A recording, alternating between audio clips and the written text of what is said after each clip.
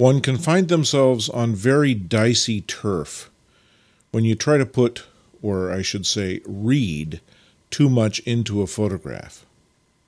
But it's a temptation I can not always resist. The symbolism here, to me, is just too powerful. A little bit obvious, perhaps, but too powerful to avoid.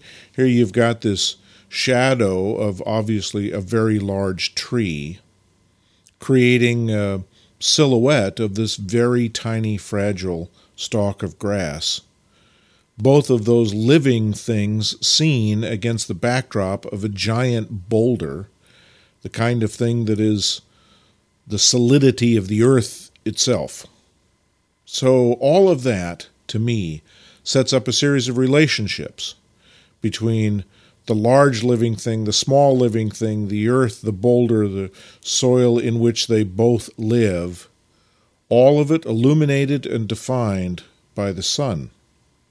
Like I say, it's dicey turf to read too many metaphors into a photograph. But with this image, I simply can't resist.